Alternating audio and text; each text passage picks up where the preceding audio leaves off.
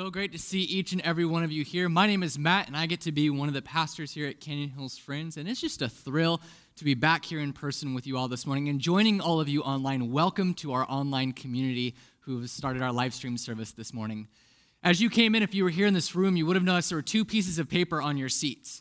One of them was a flyer for all things Easter happening here at Canyon Hills Friends Church during Easter weekend, starting off on Friday, April 2nd with our Good Friday service at 7 o'clock.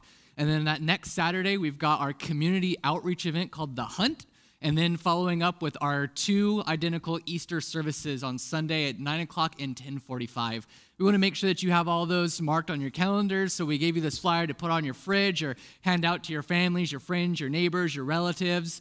We just want this to be a great opportunity for you to reach people and let them just experience Christ for themselves. So that flyer is for you to take home. The second sheet, hang on to. We're actually going to get to that at the very end of our service today. So don't play with that yet. Or look at it. No cheating. No getting ahead for all of you there. For those of you who are watching online, you have no idea what I'm talking about, and that's okay.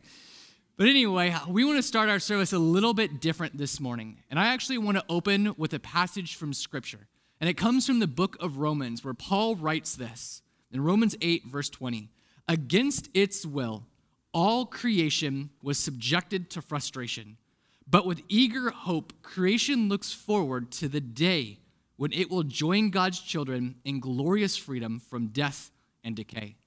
This phrase that Paul uses right at the beginning where he says, all creation was subject to frustration, is actually a link that goes back to the very beginning of time, to the book of Genesis, to where we see the story of how sin entered into the world. Now, I know that there may be some people here in this room or even watching online who you don't believe in sin. You're like, I don't really believe it. I don't buy into that thing. It's just some story that's made up, and I don't buy into it. You know what? That's okay. No one's going to judge you. No one's going to come against you because you believe that. But I think we all can agree this morning, regardless if you believe in sin or not, that bad things happen in this world. Would you agree with me? Amen, right? Bad things happen. Now, we have decided as a church, we're not going to focus on the bad things anymore this past year. We decided we've talked about it enough, so it's time for us to move on and put it in our review mirror and embrace the new things that God is bringing into our lives. And that's great.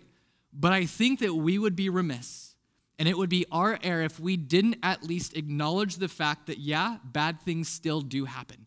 Just because we're not talking about them doesn't mean that they cease to exist.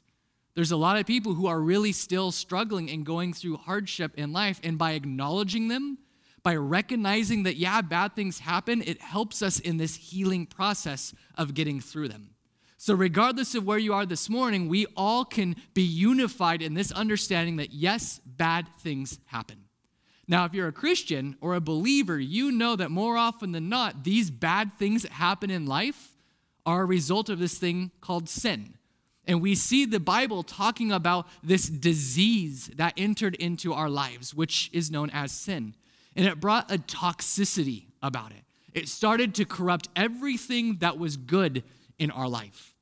Everything that was supposed to be used for good became subject to this toxicity and eventually a fatality. And what that means is that everything in this life is prone to decay and death.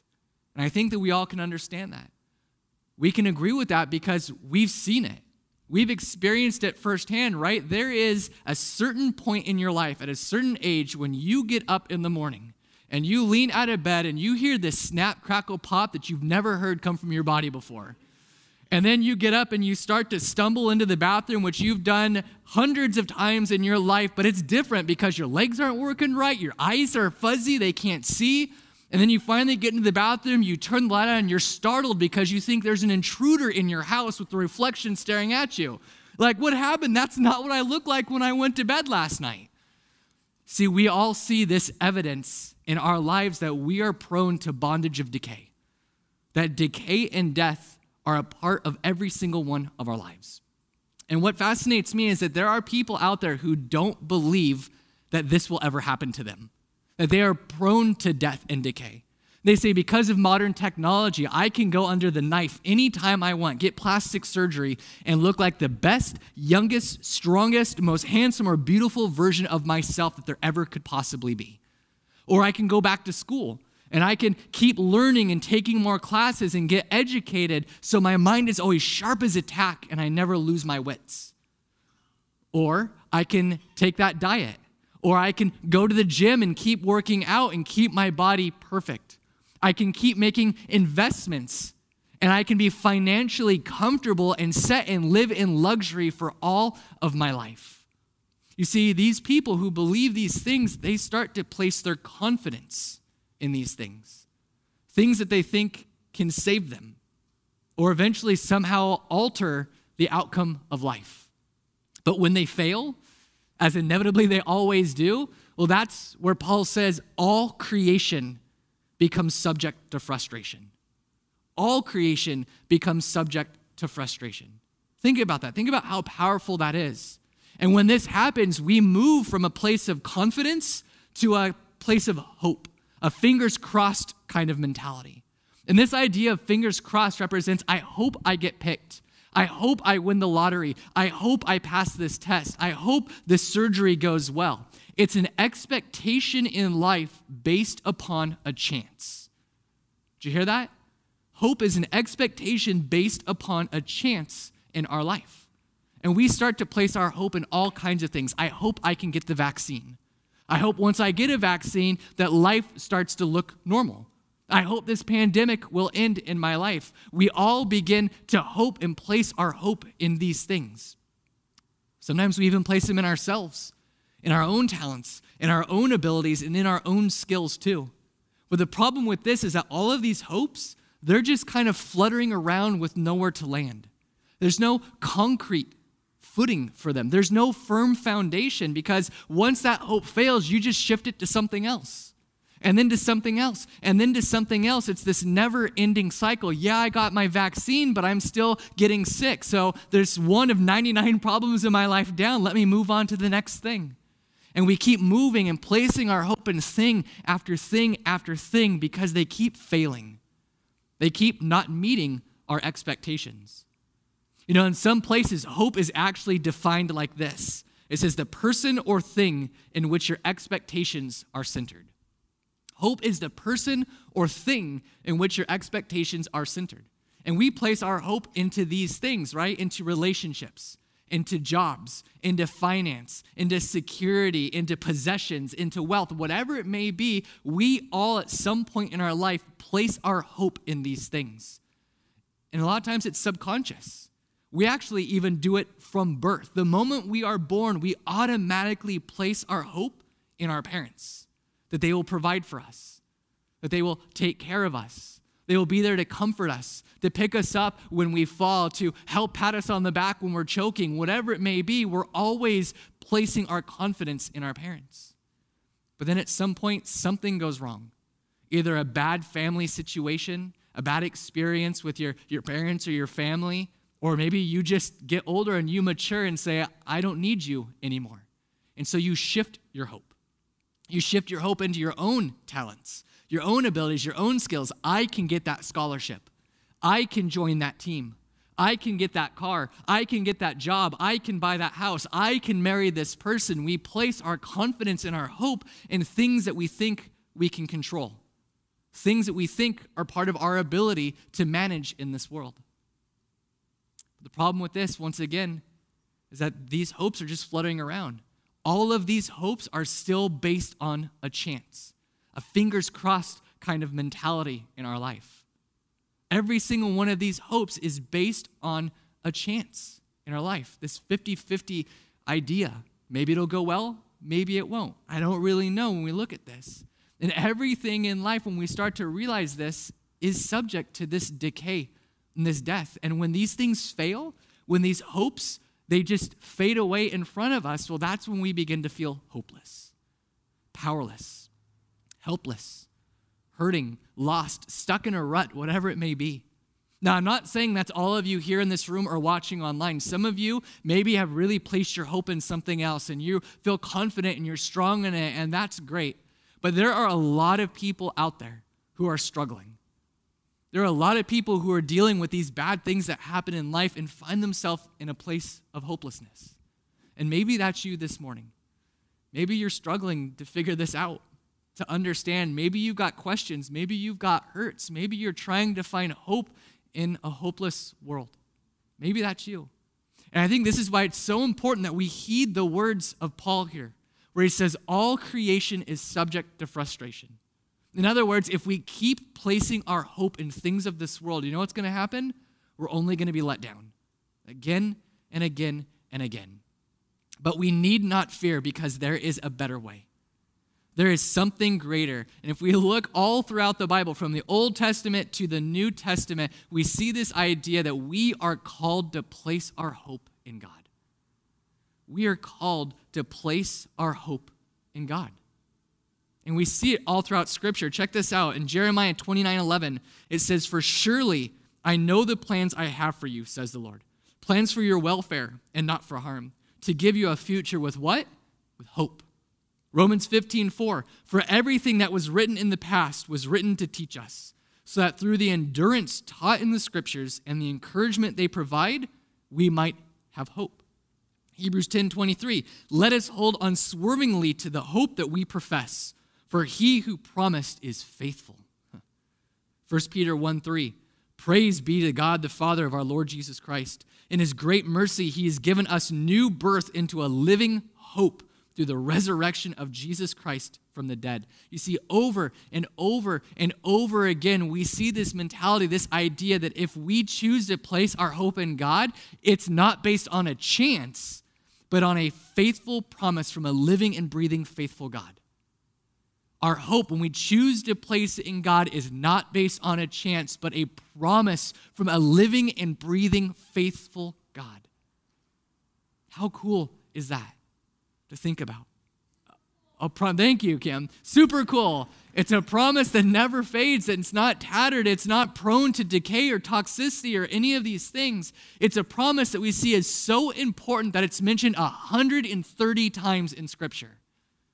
130 times, and every single time we read about hope, it's God saying, look, if you place your hope in me, I won't let you down. I will be there because I am faithful to provide. A hope that is so different than anything that this world has to offer us. So unique. And when we understand this hope, it's not prone to toxicity or to decay or to fatality or brokenness. No, when we understand it, it gives us a firm foundation. It gives us boldness. It gives us courage to be able to plant our feet and move forward even when it seems like the world is just crashing down around us. It's a boldness that exists. And it's so powerful. But what does that really look like? What does scriptural, biblical, godly hope actually look like? Well, once again, Paul tells us in Romans 8:28, he says, "And we know that in all things God works for the good of those who love him, who have been called according to his purpose." Do you see the hope there? We know in all things, God works for the good of those who love him. And there may be some of you sitting in this room today or watching online, you're saying, all things? Really? God works in all things? I don't believe it. Doesn't he see the mess that I'm in? Doesn't he see my hurt? Doesn't he see my frustration? Doesn't he see my pain? How on earth is God working in all things? My family members are dying. My kids are sick. I'm broke. I can't put food on the table. I lost my job. Man, if God truly works for the good of those who love him in all things, he must have forgotten about me. Maybe that's what you're feeling this morning. And if that's you, I encourage you to take a different perspective real quick. Let's mirror and put together these two passages as Paul writes about them in Romans and see what he's really getting at. Look at this in Romans 8. He says, "All creation was subject to frustration, but with eager hope, creation looks forward to the day when it will join God's children in glorious freedom from death and decay. Because we know that in all things God works for the good of those who love him, who have been called according to his purpose." Yeah, we're going to have moments in this life when we suffer, when we go through bad things. Hard times are coming, that we have trials and tribulation and grief. It's a natural part of our life because our bodies are prone to death and decay. But what we also see promised here is this, that if we choose to place our hope, an eager hope in God, it allows us to say, yeah, things are tough right now, but I'm not going to lose hope because I know that God is working his purpose. Even though I may not see it, God is working behind the scenes. You know what his purpose is? To save us from a life of bondage to death and decay. That's what he wants to give you. That's what he wants to bring to you. How does he do this? How do we really tangibly experience this and grab a hold of this for ourselves? How do we really grab onto this and make this hope part of our life? The simple answer is this, folks. When you're struggling, when you're going through a hard time, when bad things fall upon you, take a small step of faith and pray. Take a small step of faith and pray. It doesn't have to be something big. Pray for what you need in the midst of that situation. God, give me faith. God, give me finances. God, give me food. God, give me strength. God, give me wisdom. God, give me counseling. God, give me whatever it is that I need in this moment. Whatever you need, pray and just ask that God would meet your need in that moment. And we know that there's power in this because we've heard story after story. We read story after story of people who are in terrible, tough times of their lives. And they chose to pray to God, to take that small step of faith and really pray and just say, Father, help me. And God met them in a big way. God met their need right where they were. And not only that, but he even changed their perspective on the situation that they were in. God, I'm broke. I don't know how I'm going to pay for these bills. Help me. And an envelope appears on your doorstep with the exact amount of money you need.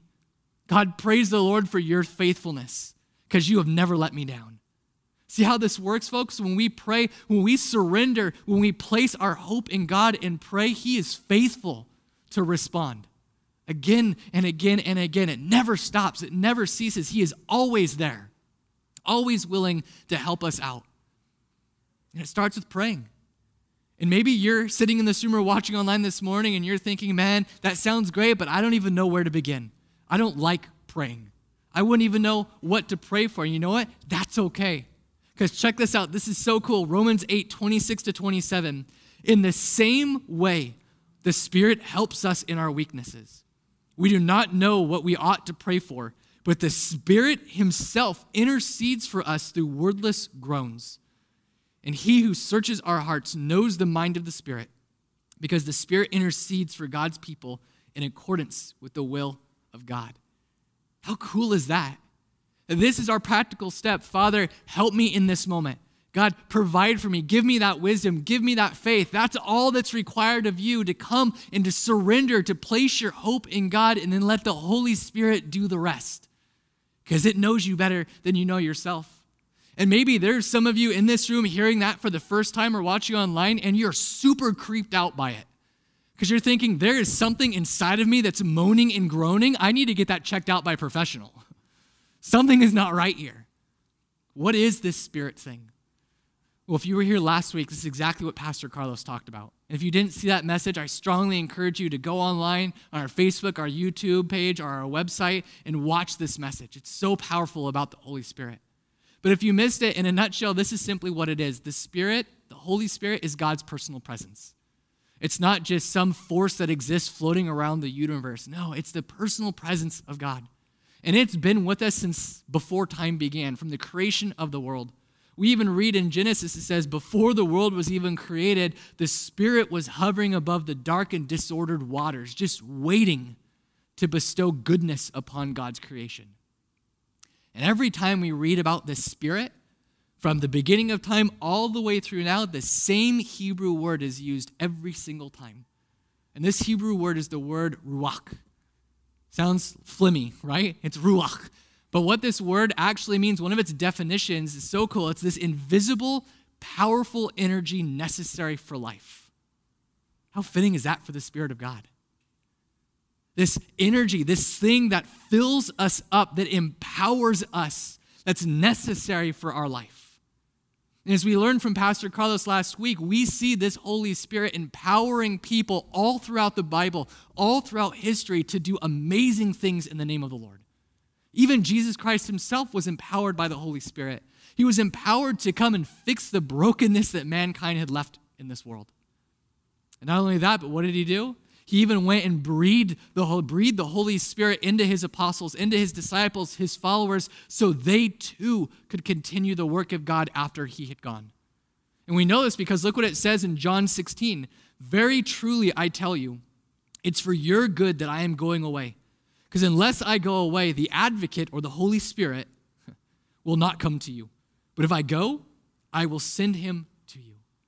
See, today, through Christ, through the power of the Holy Spirit is still here. The Holy Spirit is in us, around us, above us, below us. It is everywhere surrounding us, healing this broken world, slowly restoring it to its original goodness. But what does the Holy Spirit do? Why does it do this? How does this help us? Well, look at Romans 15. May the God of hope fill you with all joy and peace as you trust in him, so that you may overflow with hope by the power of the Holy Spirit. This Holy Spirit allows us to abound in hope, to be filled, to overflow with a hope that's based in the love of God. A hope that never fails, a hope that never tatters or fades. And so the question and the thought that we need to be asking ourselves, and the realization is whatever it is that we have decided to place our hope in this morning, this month, this year, this lifetime, it will determine how hopeful you will remain in a hopelessly broken world. Let me say that again. Whatever it is that you have your hope placed in right now, it will determine how hopeful you can remain in a hopelessly broken world. And that's why it's so important that we place our hope in the right foundation. Not in lawyers, not in doctors, not in politicians, not in vaccines, not in stimulus checks, not in finances, no, but a hope that is abound, an eager hope based in the love of God. A love that was demonstrated to us when Jesus took our sins and went to the cross and died so we could live. A hope that never fails. A hope that never is tattered or is prone to this death and decay, this bondage that we see all creation is subjected to. A hope that's living and breathing inside of us from a faithful God. A hope that sets us free. And when we understand this, it allows us to say, like Paul does in Romans 8, where he says, in all these things we are more than conquerors through him who loved us. I am convinced that neither death nor life, nor angels or demons, the present or the future, powers, the height, the depth, or anything else in creation will be able to separate us from the love of God that is in Christ Jesus our Lord. See, this hope, it allows us to recognize that, yeah, bad things happen in our life right now, but it's okay because I'm just passing through this life anyway. I am on my way to something greater on the other side of eternity that this world could ever possibly offer to me.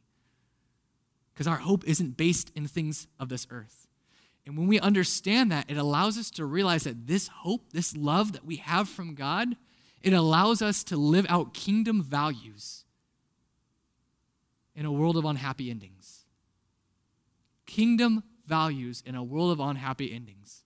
That may sound confusing to some of you, but let me explain what this means. It means that you can choose to love other people even though they will never love you back.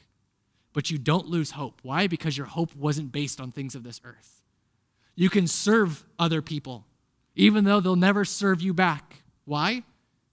Because your hope wasn't based in things of this world to begin with. You can forgive others even though they will never forgive you back, but you won't lose hope because your hope wasn't based on things of this world to begin with. You can grieve, you can mourn, you can go through hardships and trial and tribulation, but you don't lose hope because you know you have a promise from a faithful God that you are just passing through this life onto something greater. That's the eager hope that we have.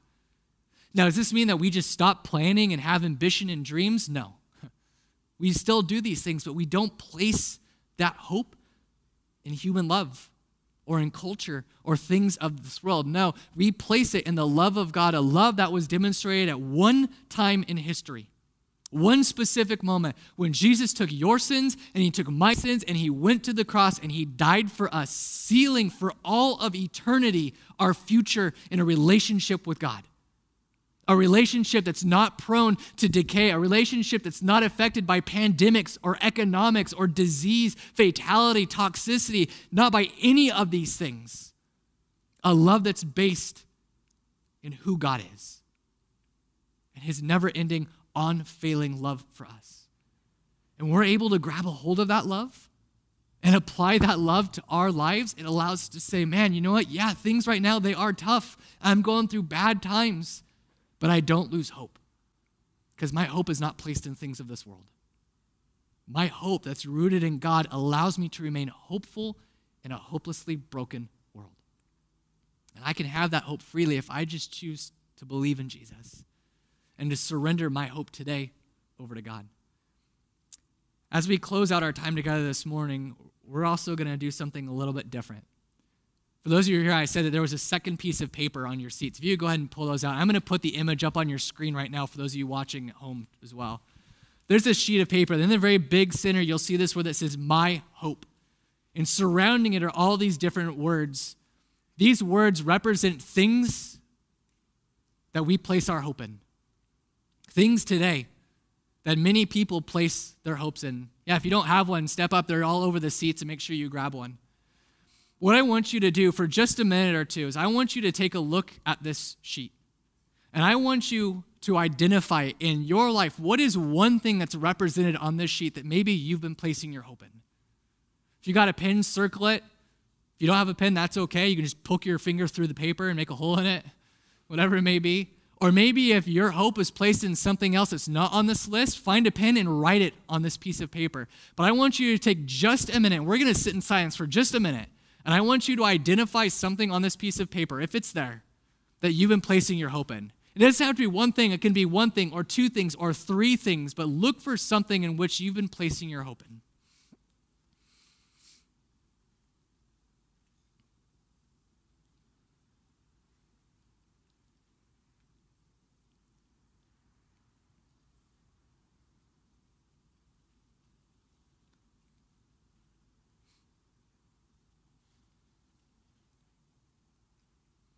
If you're watching online as well, this is something for you to do too. All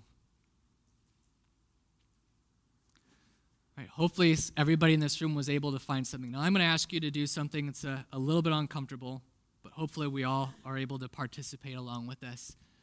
We're not going to say what we've been placing our hopes in. That's just between you and God in your life. But if you were able to identify something on this piece of paper that you've been placing your hope in, stand up.